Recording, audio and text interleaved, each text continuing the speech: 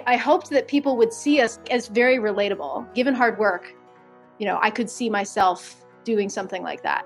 A roundtable discussion on women in STEM, this week on Upvoted by Reddit.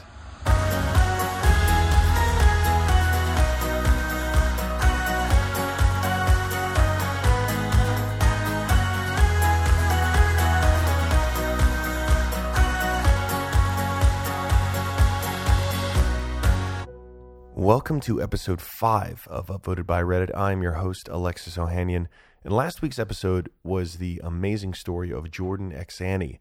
It is not to be missed. I hope you enjoyed it.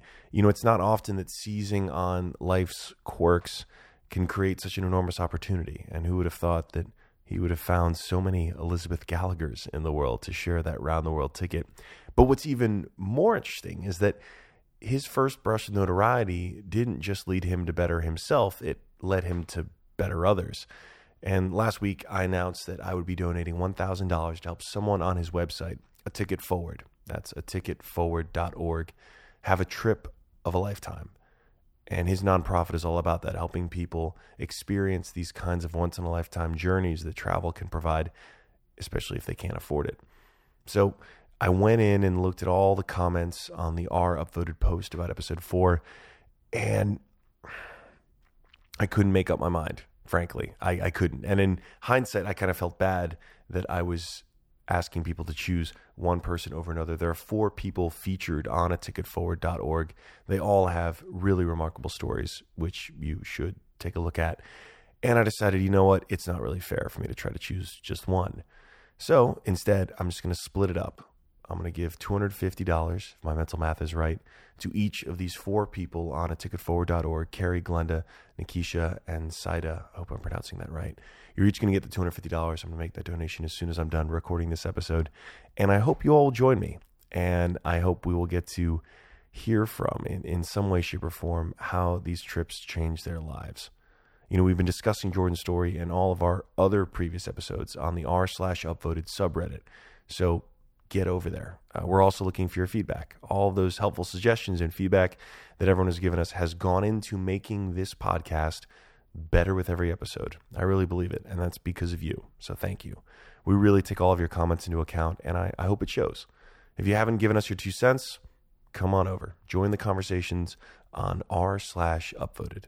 For this episode, we're going to try something a little different. Many of you have asked for a longer show and even a cut that feels more like a traditional interview. So we decided to try something out.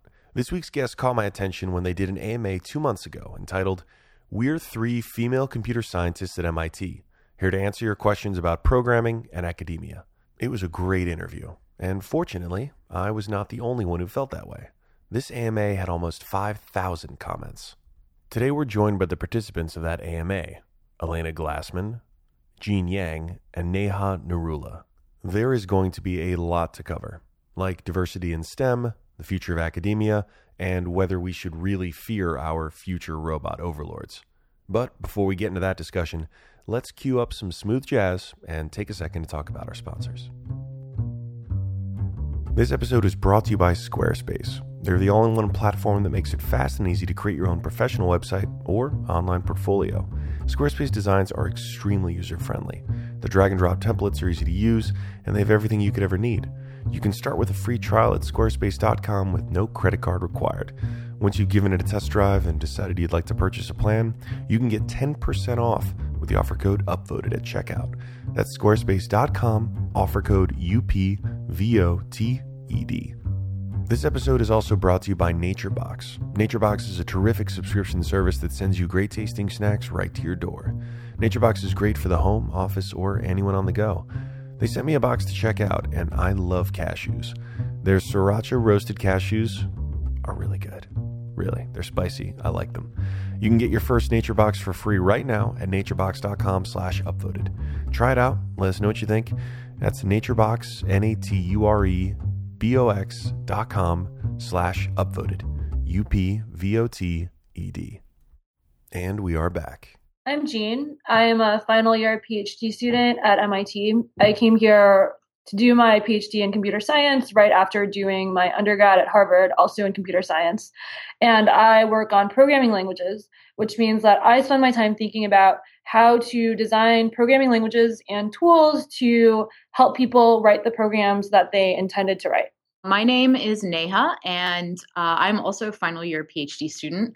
I came here after working as a software engineer at Google for a few years. I work in this area called systems, and I work on distributed databases in particular.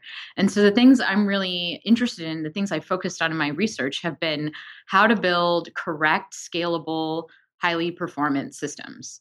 And just as an aside, systems is notorious as one of the areas of computer science with the fewest women. I think programming languages is too. Yeah, our conferences, I mean, you can count the number of women on your hands, maybe one hand. And I'm Elana. I am on the other side of CS in human-computer interaction. I did my undergrad here at MIT in electrical engineering, and then I spent about 6 years doing biomimetic robotics, and then found and fell in love with creating systems to help teachers teach students how to program better when you've got thousands of students rather than just 30. Thank you so much, all three of you. Thank you. That's 3 thank yous, one for each of you, for taking the time out to do this.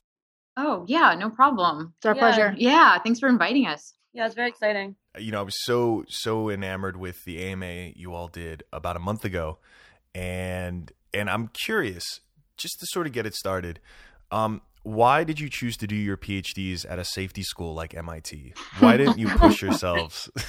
My dad didn't want me to come here. He was like, mine either. Really? Wait, seriously? Yeah, My parents were thrilled. Well, yes, MIT. Okay, no, I should clarify. My dad's an electrical engineer. Your mom is also a computer scientist. Both my parents. But my dad, I think, was afraid that, I had been doing computer science on my own terms as something that was fun. And kind of like just empowering when I was in high school. And he was afraid that if I went to MIT, where it was then shoved down my throat, that I would kind of fall out of love with it. I don't think that has happened, thank goodness. Yeah, for me, I mean, I think my parents and their friends had this notion of MIT being this really intense, competitive place where people, they were very stereotypical scientists. And then there's a gendered component to this where they thought, your daughters should be not so intense and not so competitive and a lot of these other things. And I think part of it was they were afraid that, it would just be too much for me. And part of it was they were afraid I would become something like they wouldn't want their daughter to be. But I think for me, I fell in love with MIT when I visited. So I had wanted to come here for undergrad, but there were all these other ideas about where I should go. And then when I visited for grad school, there was just no place that had the energy like MIT. Yeah, when I visited different schools, I was really struck by the attitude of the people here. There's just kind of this people feel like they can do crazy stuff here. Like people feel like they can change the world. Like if there's some really hard problem out there, what I noticed is that in other places, I mean, this isn't true everywhere, obviously, but more so at MIT, it just seemed like people were willing to tackle that kind of stuff. So that's what made me want to come to MIT. Yeah, it seemed like a place that wasn't about, how many papers do you have or what's the fanciest name brand project you've done, but it's about, what are your off the deep end ideas and how are you going to pursue that? And what are your crazy dreams? And that really appealed to me. And it's also terrifying. Like my first few years here, I was convinced I was the stupidest person in this program and that it was an accident that I got in. But I mean, luckily I'd heard of imposter syndrome, so I didn't let that really. You can know about imposter syndrome and still suffer from it. I would say I am very aware of imposter syndrome, and it still strikes me at times. And, it's one of those things where if you start realizing, and I didn't get to mention this in the MA, but stereotype thread, if you start thinking, oh my gosh, are people thinking that I'm looking stupid right now because I'm a woman and they don't usually hear it from me? You have to catch that inner monologue because it's distracting and it's actually hurting your ability to communicate, and then get back to the science. I was so curious, what motivated you to do the AMA in the first place? Why did you want to come on? Well, I think for all of us, as women in a male-dominated field, we all had some desire to convey our experiences to other people, show them that there are women, show younger women that, we do exist further down the pipeline, and to answer questions people might have that, keep women out of fields like this. I just realized there's not enough examples, and we needed to be out there and be examples for people just to show them that we exist. I completely agree with you, Neha. I don't usually I don't draw attention to my gender. And I think I need to be prepared to stand up and be vulnerable like that, where I'm saying, oh, by the way, this is also an important aspect of who I am. Yeah, one thing that I feel like motivates me a lot is the fact that so many people told me when I was younger, oh, you can't be a computer scientist because, you're a woman, or you can't do math as well as the boys because you're a girl, and things like that. And I feel like a lot of my life has just been to create this existence that proves people wrong. Yeah. And so if I'm not going to show myself to the world, then, people won't know that they were actually wrong. And so I don't know if this is the best motivation to do what I do and be very public about it, but this has always been one reason that I have felt motivated to do that. I think there are a lot of smart, well-educated people who had people in their life encouraging them to say, like, yeah, you can do this. People who've probably never heard you can't do X because of Y, because of your gender. Can you maybe, if you have stories to share or some examples about what that is like? Because I think for a lot of us, we can only imagine. So for me, there was a range. So there was very explicit comments like, you're not going to be as good at math because you're a girl. The boys are just better, without really much explanation. And then there are things like, oh, you're too pretty to sit in a room and code all day. And people think they mean it as a compliment, but really, you perceive it as discouraging you from doing the thing you actually want to do. And then there are more subtle things. Like, I feel like in undergrad, the male students would sometimes try to solve my homework problems for me, or say, oh, do you need help setting up your computer? Or, some of it comes in this form of, I'm trying to help you, but really it's a judgment of what they think you can actually achieve. And I think for me, a lot of my earlier education involved overcoming this, realizing that I can actually achieve the same things and I'm not worse at something just because people perceive me a certain way. And I think it's made me better at research in a lot of ways, because it's made me less afraid of failure, because that was just the default that I was expecting in the beginning. And it's also, I think not having things go my way and having the world support me from the beginning made me much more willing to take on projects where you don't necessarily have people supporting you the whole way. I was just going to say that I had a very different experience than Jean. I realized that is unusual, but I had my dad, who was kind of, I guess, mentoring me throughout high school. There wasn't any sense of like gendered aspect to my education until I got to grad school, when some of the people around me started saying things like, well, you only got that fellowship because you're a woman, and you're going to get my job because you're a woman. Oh, man. And so I saying that it wasn't always said in an aggressive way. It was more sometimes like, oh, just like it's the truth. Right. Yeah. Well, it's just, obviously. Right. Or you don't have to worry about, perfecting your job talk, because, they're going to hire you. So I don't think I really had kind of the emotional resources built up from beating it off earlier. And it still hurts. Where do you all see the future of computer science headed? Astra Taylor has this great book on technology and culture and all that. And she says that software is coming to run our lives, and the programmers who are building the software are the new urban planners. They're making the spaces that we're coming to live in now. And so I think software is becoming not just this thing that's confined to a box that we play with in our kitchen, but, part of the fabric of our everyday lives.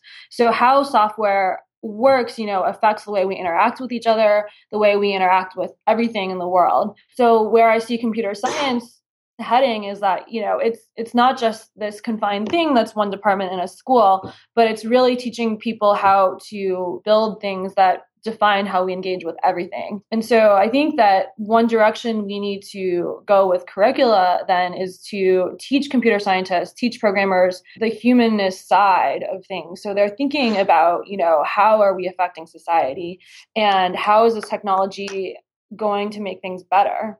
Yeah. My view basically is that if you do not try to pick up something about technology today, if you don't try to learn like math and science and try to get sort of like a handle on how the internet works and how computers work, like you're going to be in some serious trouble later on in life. Jean's right. Computer science, software is eating the world, right? And what that really means is it's just becoming integrated with everything, every single discipline. Like, it's funny, I talk to a lot of science PhD students now, and they spend their entire day coding. Like, they spend their entire day running analyses or like trying to get something to work. Like, some of them actually code more than I do. Like, it's ridiculous. We just think about coding. We abstractly code. They actually code. And it's so funny because like, they would kill to have more fluency in this language, but they didn't have a formal education in it. It's something that they had to pick up later. And I think it was only later that they realized how valuable it was. Wow. And are these are like chemists, biologists? Yeah. What kind of disciplines? Neuroscientists, like social scientists, social scientists, economists, like they're all building models and like running data analyses and like. My journalist friends have started coding. Yes. My friends who studied literature in undergrad, they work at companies now where they also realize coding makes them more valuable. Yeah. Coding is a literacy, but also modeling. I don't want to equate writing a Django web app with critical analytical skills. Like, those are different things. Every single field now is being enhanced by computation. And so people have to kind of teach themselves, or we have to put up better resources online.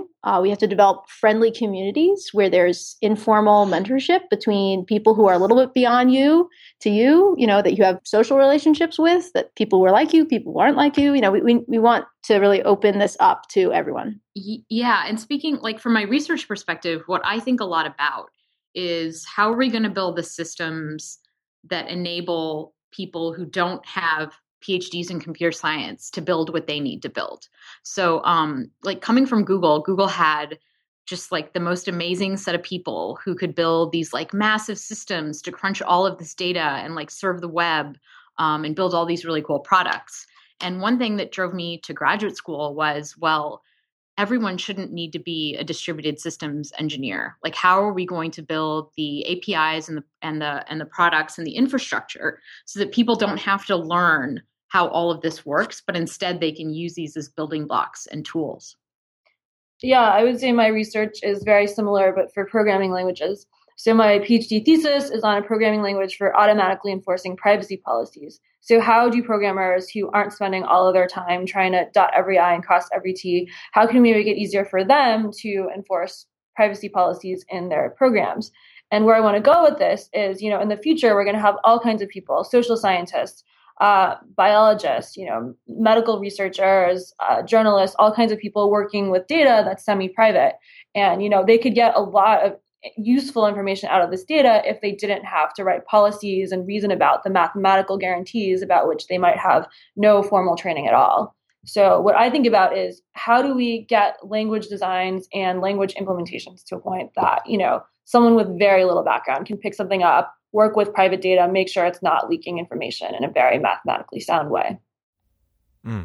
Well, all three of you are doing research that in some way affects access, whether it's through education, whether it's through the languages, whether it's through just software development. Why is that important? Because programming is empowering. Yeah, I see it as programming is one of the most empowering things. You can think about something in your head and then you can make it happen by writing a program. I mean, I went into computer science because at some point in time, I realized it was the best lever I had to change the world. Like, it's just the best.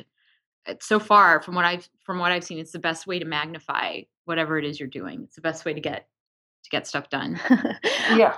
I'm thinking about, every summer for the last 10 or 11 summers, we've been bringing, small plug for MEET. MEET is a program started by MIT alums to essentially have Israelis and Palestinians come together in Jerusalem and learn how to code together. They're high school sophomores, juniors, and seniors, and they build amazing projects together. But from the beginning, computer science has always been the way by which the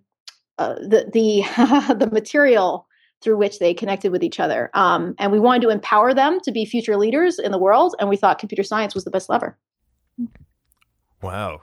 You could have set the bar, made it a little bit easier, but you went right to Israeli and Palestinian kids. Right. Wow. Jeez. Wow. Okay. Yeah. We don't like to beat around the bush at MIT. No kidding. Yeah, you were. This is that kind of big picture thinking you all were referring to earlier. You have experience in the private sector in a market where today someone who, I mean, frankly, they don't even need to have a college degree, right? A great developer, if she's got a great GitHub account with great, has got the chops, she could have a 6-figure job at a startup yesterday. So in this kind of environment, what is the argument for some bright young mind to get a PhD when she could be making bank and, quote unquote, changing the world at some startup in the Valley? I think that's a really complicated question. Yeah, I had a very in-depth discussion about this. Yeah. And actually, so I personally don't intend to stay in academia, and I'm not even sure I intend to keep doing research, where these other two do intend to stay in it. So, I mean, like, one obvious answer is you can't really do research. Like, if you want to do pure research, you can't do that necessarily in industry. For me, given that I'm not going to do pure research, probably, it was more like a personal growth experience. Like, it was something that I wanted to do and I wanted to learn for myself. And it's changed the way that I think about problems, and it's changed the way I think about what I can do. Yeah, I would say that's exactly why I went into it too. I felt like doing a PhD would teach me to work on a problem for a very long time, very deeply. And that would be very good for my ability to pick up a problem and figure out how to execute on it and execute on it all the way. Yeah, I guess as for why people might be drawn to academia instead of industry, one thing I really like about it is you get to think about the world you would like to live in instead of the world you actually live in. And so for programming languages, I don't have to think about these are the languages that people are using today. This is the fix that I can give to people next week. I can think about this is what I wish programming looked like. And so I am going to push programming to look that way in 10, 15 years. Well, with great power comes great responsibility. Yeah.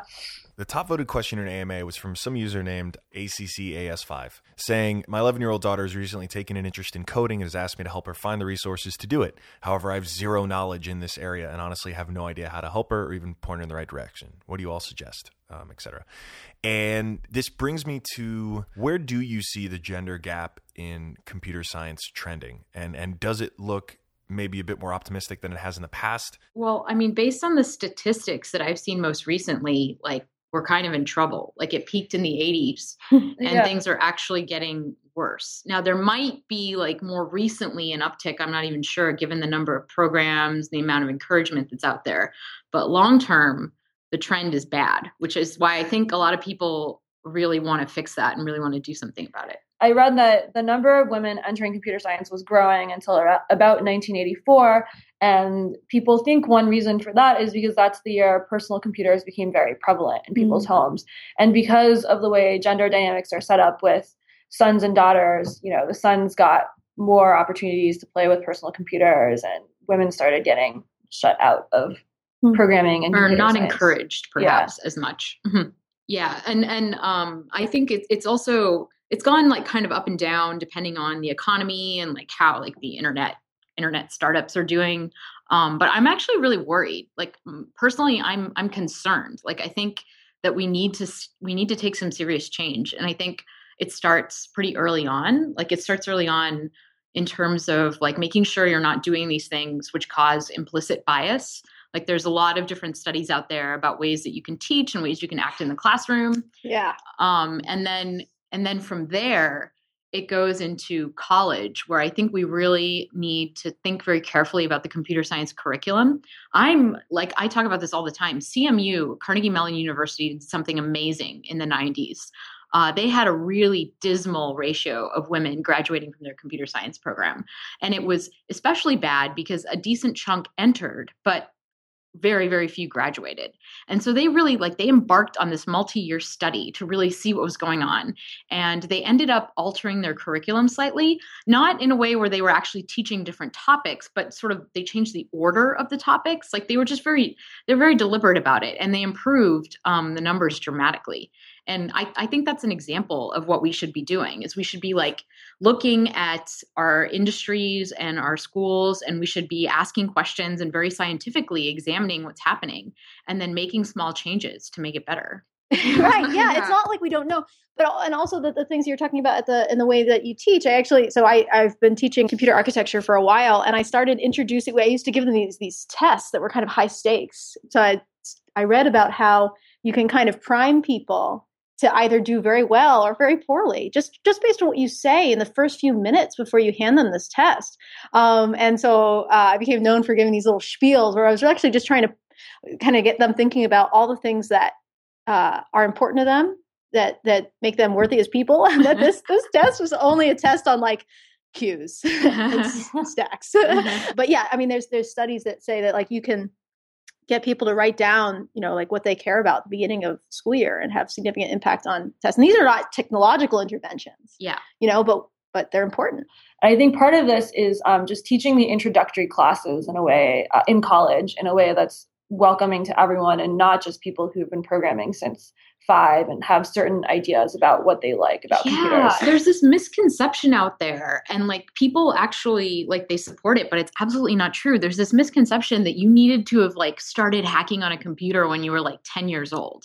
And if you didn't like do that, if you weren't like taking your computer apart and installing Linux and like upgrading the like drivers and playing video games, then you start behind. And that is just absolutely not true at all, especially in today's world where there's just so many different kinds of software and so many different ways to influence technology. One of the smartest and best programmers I ever met didn't even start programming until her second year of college. And she was amazing. And it's just, it really makes, it's not important at all. And it really sucks that there's this like misconception out there that you have to have started really early or you're behind. Yeah.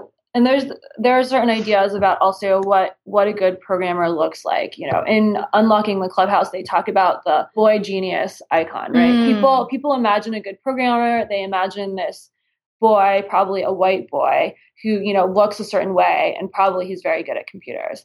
And also, this extends not just to programming, but to all kinds of other things, right? Investors have said, I'll invest in people who look like Mark Zuckerberg, right? Yeah. So I think a lot of this involves questioning our assumptions about what success looks like in a lot of these different fields. And recently I wrote an essay with a friend, Ari Rabkin, about how this even extends to the programming languages people use. So this essay was about how programming languages are a social construct and how sometimes what we think is technical objective bias, C is just a better language than Ruby, it's more manly or something like that, actually has a lot of social bias built into it. And so we should really question, where our assumptions about how things work are coming from and, how we can change that to be more inclusive. After the break, Elena, Jean, and Neha will be discussing why we should care about diversity in STEM, how coding isn't the hurdle you may believe it to be, and their experience answering your questions during their AMA on r/IAMA. At this point, I hope some of you might be thinking about how you need a website, right? Well, if you are, you should seriously consider building one on Squarespace. Their templates not only fit the aesthetic you're looking for, but their easy-to-use platform will fit all of your needs. The drag-and-drop interface is very easy to use, and seriously, if you're technically savvy enough to download a podcast, you can build a website with Squarespace. Also, if any of you are avid Squarespace users, you should check out the Squarespace subreddit at squarespace.reddit.com. If you're a beginner, don't be shy. Ask a question there, and if you're more knowledgeable, maybe help someone out. Gain some of that sweet, sweet karma.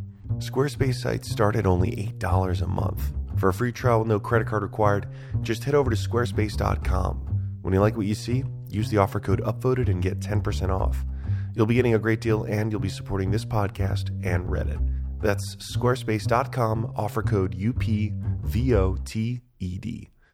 Now, back to the discussion on STEM. And I think I know the answer to this, but why is this so important? Why should we care as a society about this, right? We have far more women in nursing. My sister's a nurse, and she would love it if there were more men in nursing, because you have to do a lot of heavy lifting, physical labor stuff, and it would be helpful if men who tend to be larger were more involved, right? Why is this an important issue, but that isn't? And I'm just putting this is the common internet thing that I see. I'm not expressing my views. Yeah, no, that's a really good question. It's something that I think probably all three of us have thought about a lot. One thing is that, I think the more diverse your teams are, the fewer blind spots you have, right? So for me personally, how I try to get better at things is I try to reduce the number of blind spots, right? Like, so what are my assumptions that I'm making that I'm not aware of?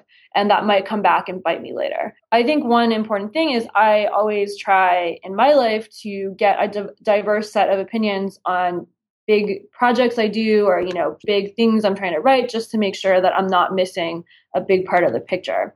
And recently there have been all these articles about how teams with any women on them at all do better. And I didn't actually read about the reasons why, but it has something to do with the fact that there's group intelligence and there's individual intelligence. Group intelligence is very much a function of the social intelligence of the individuals rather than their kind of like pure. I don't know. Not that all of these measures of intelligence to me are a little bit.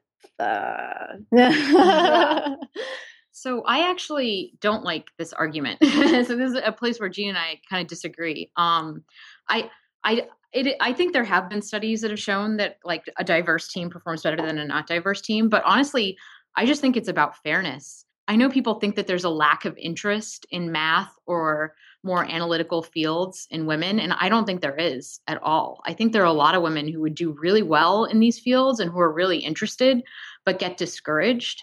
Mm-hmm. And so I see it as a moral imperative to fix that, to stop discouraging women from a field that's awesome because they could be doing really well in it. And I think, you know what? I think the same thing applies to nursing. I don't think that we should have this feeling out there that nursing is like a feminine job. I think men should be in nursing if they want to be in nursing. And we should look at what we as a society are doing to discourage that and fix it. Yeah, I agree. I think that if there was also evidence that many men were being discouraged from nursing, that people I think they are. Yeah. I think people should be doing something about it. And honestly, it's just not my fight. Like I'm not in nursing. I'm in computer science. And so this is what I look at. But yeah, I think it's a problem. I think this points to a bigger trend, though, of where it becomes more and more socially acceptable for women to kind of like take on what are thought of traditionally as male characteristics. Yeah. But we don't talk about the reverse. Yeah. Right. And I think, there's some great posters or whatever. They're pretty old, that I ran into in the women's and gender studies department way back. And, they were all about, it's a two-way street. Yeah. It's about freeing up men to take on jobs that are stereotypically female or express all the aspects of human life that are, for whatever reason, labeled. Yeah. I think you're absolutely right. I think that is actually crucial to fixing the problem of diversity in computer science, is recognizing that everyone kind of suffers under the gender dynamics we have to deal with and the stereotypes out there. And part of fixing computer science is making it more inclusive for everyone, not just people who are not being included right now, but making everyone feel more comfortable and productive. Yeah. Yeah. And back to to what Neha was saying before about how there are many women who want to be in computer science or programming who can't. There is a lot of evidence that women are being driven out of the field. There was a recent really good LA Times op-ed that said that, even though there aren't very high numbers already of women graduating from college with degrees in computer science, many more of them are leaving after 5-10 years in the industry, and they cite harassment or being demeaned, being condescended to, and just general hostile environment. And people don't seem to realize that. They think that it's just an early part of the pipeline problem, but it's not. It's like everywhere in the pipeline. It's important to know that. Well, I'm very self-conscious of the fact that I did leave one environment for another, and they are vastly different environments. But I can't generalize, and I don't want to, I guess I'm self-conscious of the fact that, from like a more male-dominated part of computer science to a more like equal part. Yeah, that too. But I guess I think sometimes your reasons for switching and like why something's not working can be very, very subtle and subconscious. Yeah. And so, I'm happy with where I am now, but I just wonder, I've spent time in different research groups in robotics, and some were amazing and some weren't. And I'm still kind of very interested in what really makes that switch, when everyone feels empowered. And I think one thing that makes people perceive the problem as being less bad than it is that many of the women who end up staying are the ones lucky enough to have found the good environments. So I'll talk to women sometimes about, how people didn't think I should do science and all this other stuff. And they'll say, wow, I've never heard of that at all. And I think about it, and I think it's not because not very many women hear this who are interested in science. I think it's all the ones who are interested in STEM fields and who hear this actually stop doing it. So that's something we should be aware of as well. you ask 9 out of 10 women scientists, did they hear these negative thoughts? And it'll be overrepresented the people who didn't. Yeah. Though going back to something you had said about how if you weren't changing your booting up Linux on your laptop when you were 10, it's all gone. I did the women's technology program here when I was a sophomore in high school, and one of the only things I remember from it was one of the TAs saying, "Look, when you get here to MIT when you're a freshman or wherever you go, there are going to be guys who know how to change everything about like their desk space or whatever, and you're going to have nothing. You'll know about this form of math that I'm teaching you, and they are both equally important to computer science. And don't ever let someone." That's awesome that this person told you that. That's really cool. Yeah. What do you say to people who view programming as magic and just have no idea how to start learning?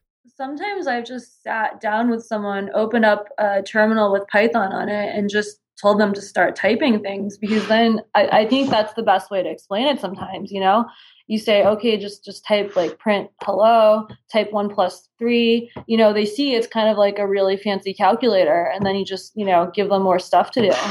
Yeah, I think like math is kind of an important place to start to just sort of form the kind of thinking that's going to help you, thinking in terms of abstraction and substitution and sort of various things like that. But to be 100% honest, like we don't go up to people like nuclear physicists and say, oh, how can I be, like, why isn't everyone a nuclear physicist? Like some things are kind of hard, and like, it would be really cool. I think people can learn, like, I don't think everyone should learn how to program. I mean, I think people should become fluent in technology, but I don't necessarily think that everyone needs to learn how to program. I agree. I think for me, I view programming as a superpower the same way I view writing as a superpower, or basic math skills, or even like being able to draw what's in your head to convey a visual image to someone. I think coding is no different. And so I completely agree with Elena that this black box magic idea of what coding is should be lifted for, I think, as many people as possible. But I also agree with Neha that not everyone needs to become, a very fluent programmer.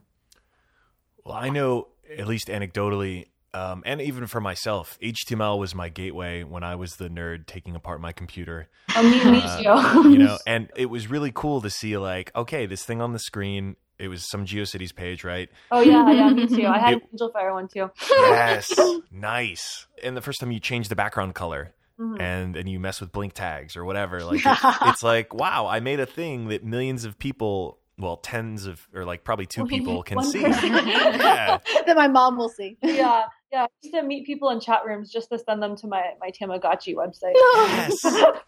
Once someone has been hooked, it's this understanding that like, I don't know how to do this thing. I figured it out.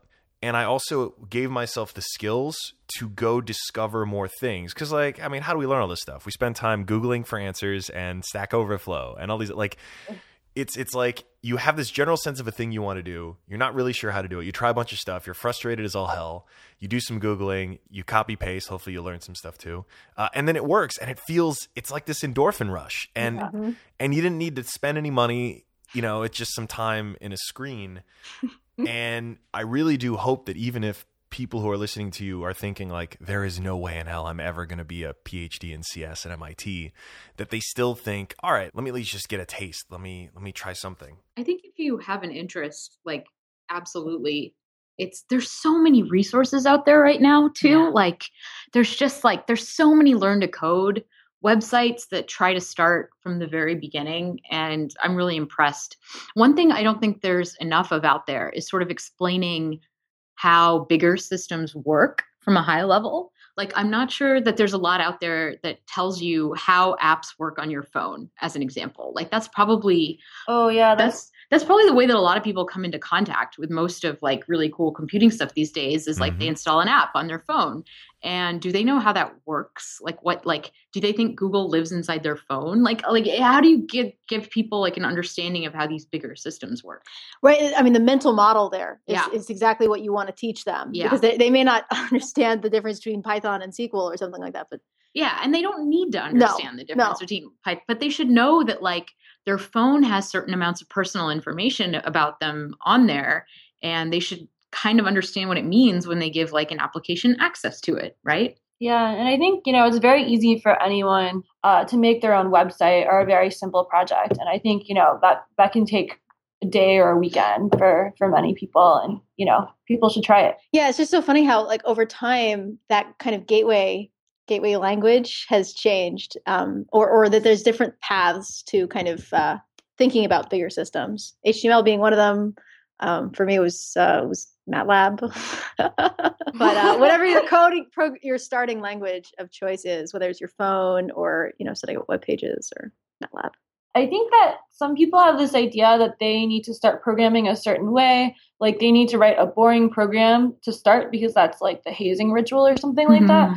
But I think that's not true at all. I think, for people who are trying to learn to code, they should really imagine, a pretty small project that they really want to do and then figure out how to do that. And not get shamed about the fact that it's the wrong language or it's the wrong project or it's not the cool thing to do. Yeah, exactly. So ironic that we're talking about aspects of computer science that aren't cool, right? I mean, I know, it's so ridiculous. When I hear somebody bashing on a language, it's just like, come on, guys. We're all nerds. Like what are you trying to do here? Well, so to that end, for people listening who, let's say, who are already in the field in some way, shape, or form, what can they do to help make it live up to its fullest potential? I think whenever someone feels the urge to bash some part of the field or to make a judgment call about someone, they should think about what part of their opinion is technical and what part might come from other places. And I think this can really help make tech more inclusive. I think people should stop trying to show off all the time. Like there's this culture of like pretending that you know a bunch of stuff, and it's really harmful. Like I think people should admit what they don't know. I think if we all talked about what we don't know and we don't understand all the time, things would get like so much better. People would learn faster. We'd be talking all the time. Yeah. Yeah. Well, it's kind of, I'm working. I've been trying to do some kind of computational journalist kind of stuff with a professor who I took his Middle Eastern politics and policy class at the Kennedy School, because it's like we're required to do a minor that's like not related at all to our thesis. This was not related, and I'm wading into this total other area of CS that I really haven't spent any time in before, and it just gives you a real appreciation for the breadth of what falls into this field. Yeah. So I'm being reacquainted every day with all the things I do not yet know. Not yet. I mean, I think that's key. Not yet, right? Like everybody starts out new. Like nobody is born like knowing how to program and set up a database and like run a web server. Like everyone starts out not knowing how to do these things. And it doesn't matter what age you are when you decide you want to learn, or what gender you are, or whatever. Like you should be welcome into learning. Yeah, there's that great Adventure Time quote about sucking is the first step to being sort of good at something. Yeah. Very true. Yeah. I prefer go with not yet. And this is I can say this is it's very heartening to hear from 3 MIT PhDs like that. if you all can feel that way, there is hope for the rest of us. You all are really seeing and pushing the boundaries of what we understand about CS. And I know this is really unfair, but is there like a TLDR of your research, or even just something really surprising that you found that could give us some I guess perspective into areas of research that we just otherwise would just not know about? Oh boy. Okay, I have one, but it's kind of scary. So I'm kind of amazed that like the software we have today actually works. Like it's kind of a miracle that like things aren't failing all over the place and things are catching on fire, and like I'm sort of impressed that we are actually able to make progress and rely on software, because the way we write it today is just like such a mess. Like the bugs that we have, and like all of the weird race conditions, and like all of these, like there's so much like crappy code out there, and I mean, it's just, I'm just in awe of the fact that we are able to actually get stuff done. I feel exactly the same way, which is I think we work on this similar problem from different perspectives. So for me, my solution is we just really need better languages and better tools for, making sure that there's more reason going on in this whole situation. Yeah. But I think some really cool stuff is happening in my field, for instance, to characterize the mathematical guarantees that software can give us. Yep. Well, so there's that, but it's going to take a while. But then there's this whole other area of software engineering / programming languages research that's about treating software like biological systems that just have like a bunch of stuff going on. And, there's just some redundancy and we don't really know what's going on and stuff can fail, but it still works. And thinking about it that way instead, which might be what it comes to. Biological systems, certainly. I'm surprised we don't just kind of implode randomly. That's a nice metaphor. Yeah, I'm trying to think about what my human-computer interaction thing. I guess I spend most of my time at the intersection of human-computer interaction and education specifically. And I guess, what I kind of have the opposite take in terms of when I was working at Microsoft Research this summer, and we were building some new, because we have new technology, it really prompts you to question the way that we've been teaching, and is there a better way? I mean, it's always the question you ask when you have a new tool. And we were doing our literature searches on what had been done before, and it's like, oh man, like people have been from the very beginning have been using the first time that I feel like the first time a computer scientist is like, look, I've got a personal computer, I've got this computer. They immediately turned around to how can I teach somebody better with this? So I would say, it's a hard problem and we're still working, stay tuned. and just to say something a little bit more positive, instead of all the software is about to crumble out from beneath us. I think cloud computing is almost a cliche these days, but it's also a very powerful concept.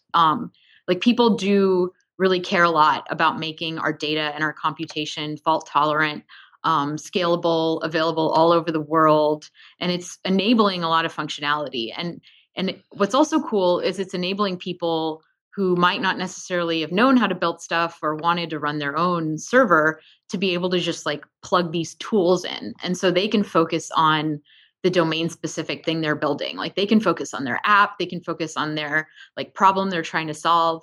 And they don't have to focus as much on the software stack underneath it. And so I love things like that because it just enables people. It enables all these people to do something cool. People that I don't even know exist could use technology I make to do something really cool. So I guess a lot of what people in my field think about is if we had a lot more compute power, how can we make software more correct and how can we make programming easier? And so the good news is people have been thinking about this for a long time. So by the time we have that amount of compute power, we're going to have more correct software and easier programming languages. That's very optimistic. All right. Yeah. Yeah. Maybe everything won't die a horrible death underneath us and cause the world to collapse. Yeah, we just need more compute cycles.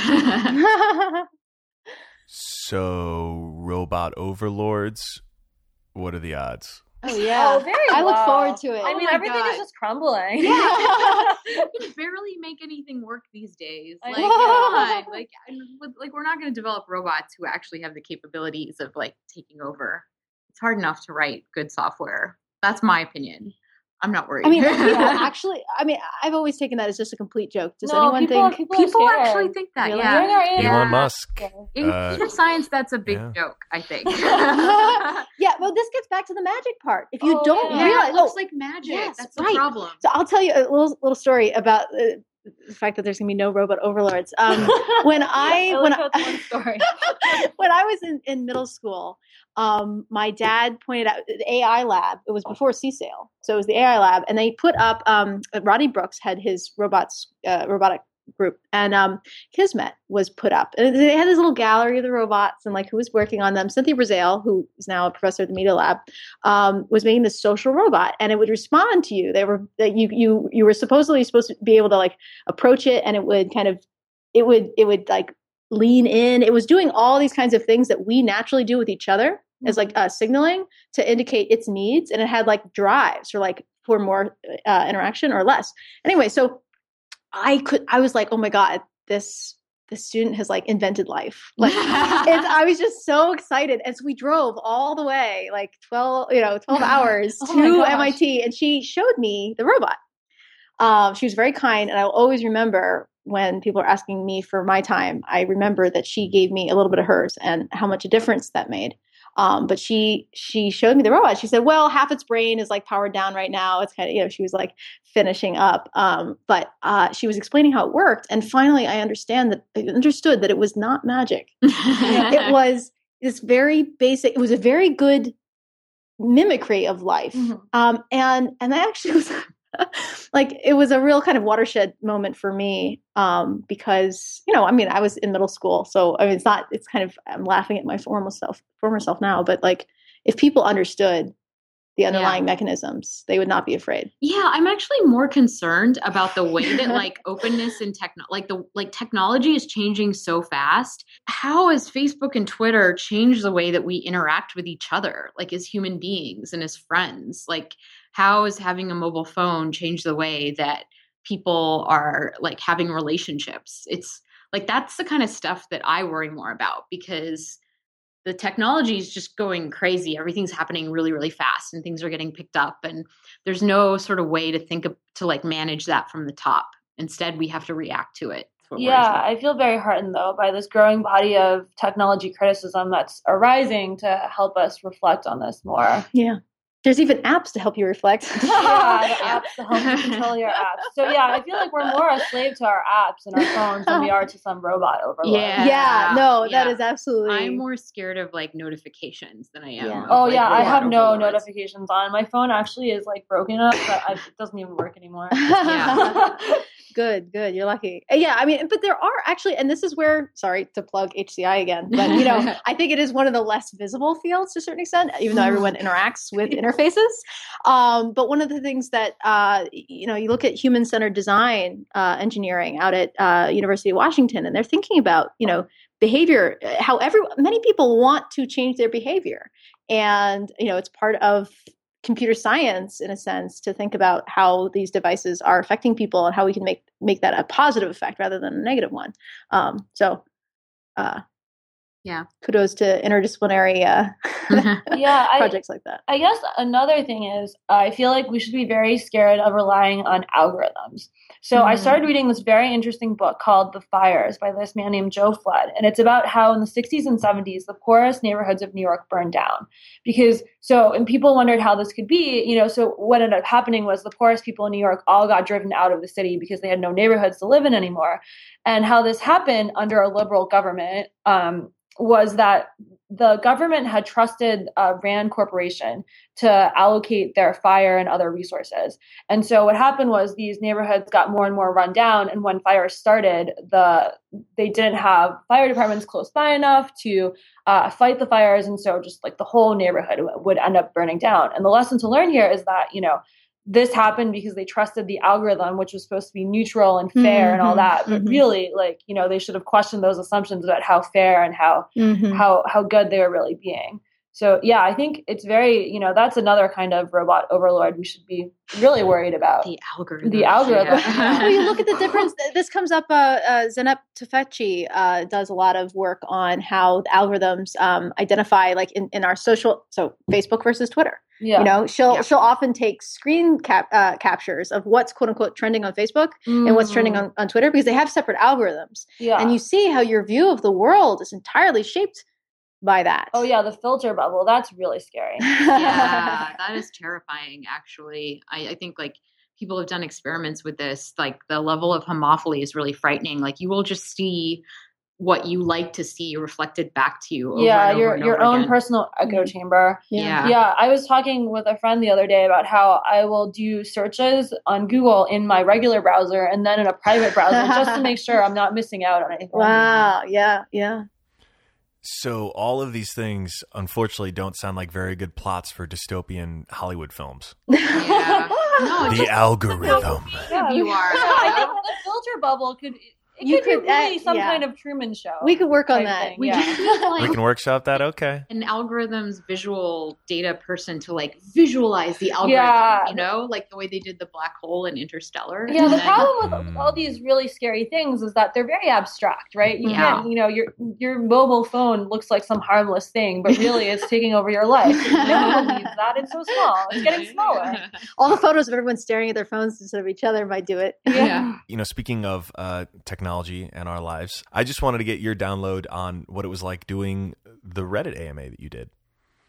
Oh, it was amazing. It was really cool. It was a real adrenaline rush. Yeah. I mean, I think like for me personally, like, I mean, I like Reddit a lot, but I knew that we were going to get a wide variety of comments and questions. Like I was prepared for the worst. And so I was actually like very pleasantly surprised by how awesome the questions were, and how interesting the conversations were. Like a lot of people came in to answer questions for us, and they were really cool. Like they were really good at it. I thought it was an amazing experience, and we wrote an article about it, which highlighted some of the more negative things just to point out that they still exist.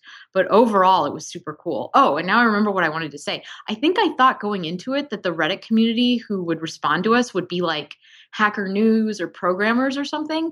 And I was just amazed at the diversity of people who were interested. That was really surprising to me and really great, was to get that kind of like wide feedback. Same here. Yeah. It was great to know that other people had things to say about the experience of being in computer science or being a woman in computer science. And that, you know, people outside of that were even interested in hearing what that was like. The one question that stuck out to me was the high school teacher in England who was like, you know, I want to have more girls in my class. What should I do? You know, and I mean, not necessarily that we're the world expert on that, because there's people who actually study computer science education, you know, and education in general. But like, it was really heartening to see the level of desire to be better, to be male allies, to be better teachers. It was just and then some really interesting, unexpected topics came up, like the topic of privilege, for instance. Oh, yeah. Where, you know, the three of us were asked to talk about our backgrounds, and it was pointed out that all of us had parents who really emphasized education from a young age and how this was a dimension of privilege. Yeah. Each of us had our own areas that I think we felt comfortable speaking about, and it was really nice to have three of us because we were able to kind of divide up the work, and so that was really fun. One thing that was really hard for me was like I would go back and keep looking at it like after we'd done it. You know, we sort of set like this time limit of a few hours, and there were still questions coming in, and like I really wanted to answer them, but I felt like I shouldn't. I don't know, but it was just like I was like, wow, all these people. They're like, oh, I know I'm really late, but I have this question. I have this question. And yeah, it was kind of heartbreaking, actually. Yeah. Yeah, I mean, so one thing is in my normal life, I love being asked questions. And so this Reddit AMA was just like everything I want condensed into a very short amount of time. But yeah, it was, I mean, I had to cut myself off after a while because I knew I was just going to keep answering the questions forever. Yeah. I also thought it was really cool how we got to combine talking about diversity in computer science with our respective research areas. Like, I'm glad it wasn't just like one or the other. It was great that there were questions on both. Yeah. And then there was that question. I spent all this time like trying to explain what I thought was the next big thing in HCI. And then like the tagline was, oh, actually, I didn't really want to know. Will you go out with me? And I was like, are you serious? Yeah. Oh my God. I didn't see that one. I was just like, you know, so it's not like it was all warm and fuzzy. No. It was just like, well, if it is any consolation, I am sure there were still hundreds of thousands of people who saw your comment and got value out of it. I hope so. Yeah.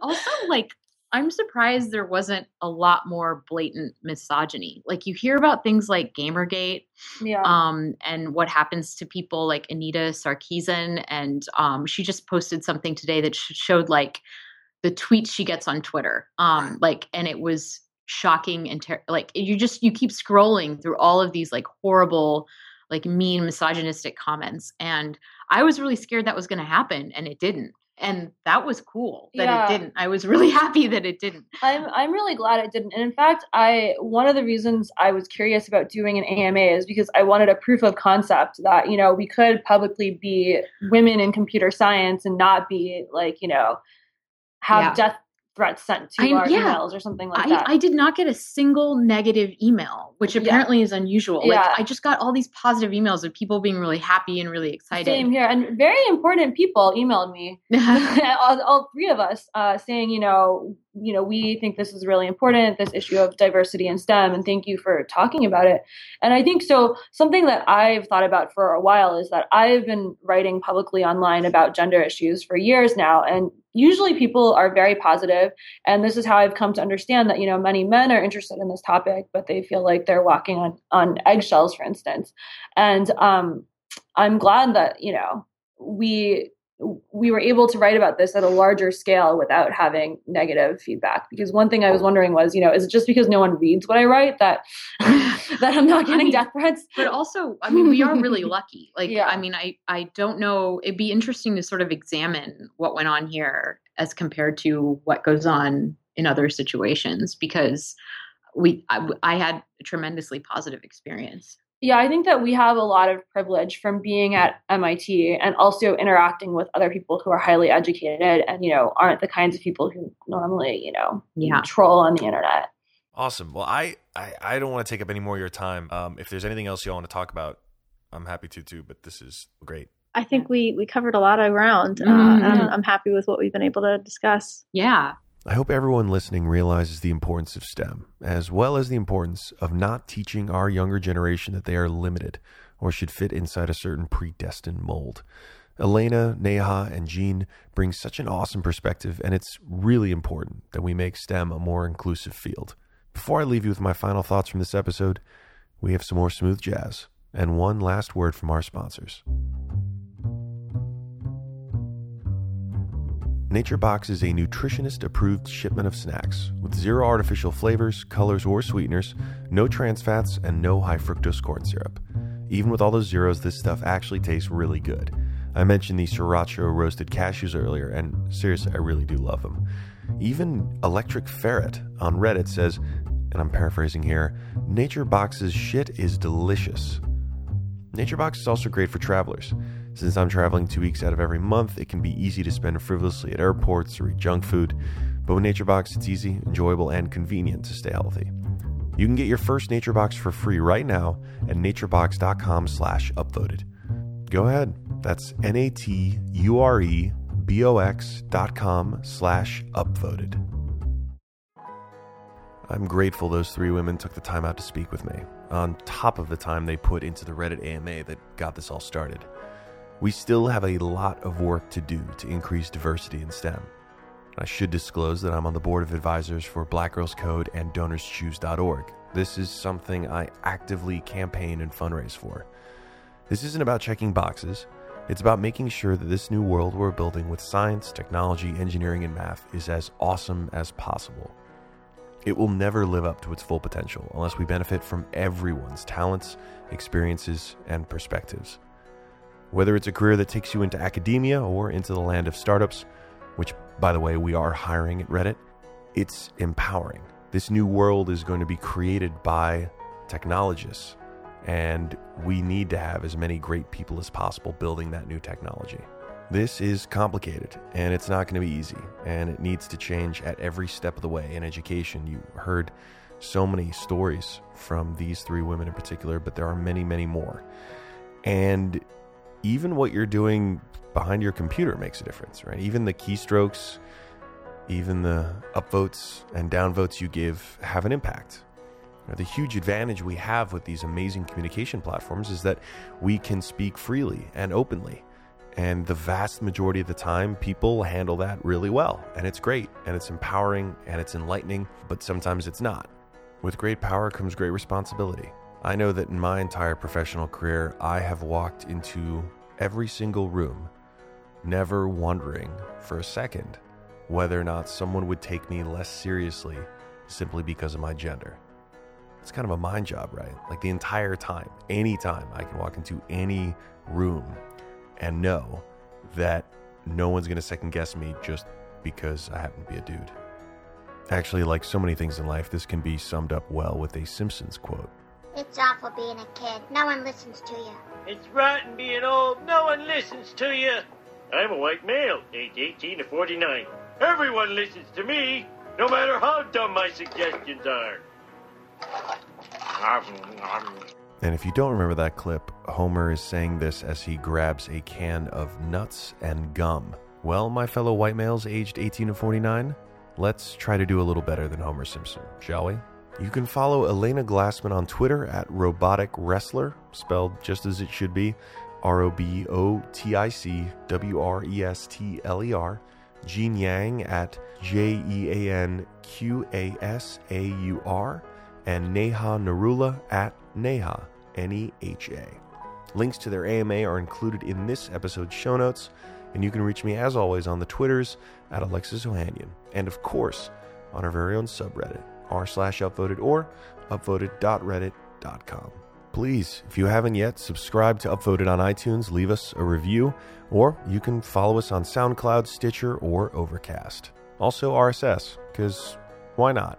If you happen to be one of those amazing people who is a gilded Redditor, first, thank you for supporting Reddit with your Reddit Gold. Second, you'll be getting early access to every episode of Upvoted.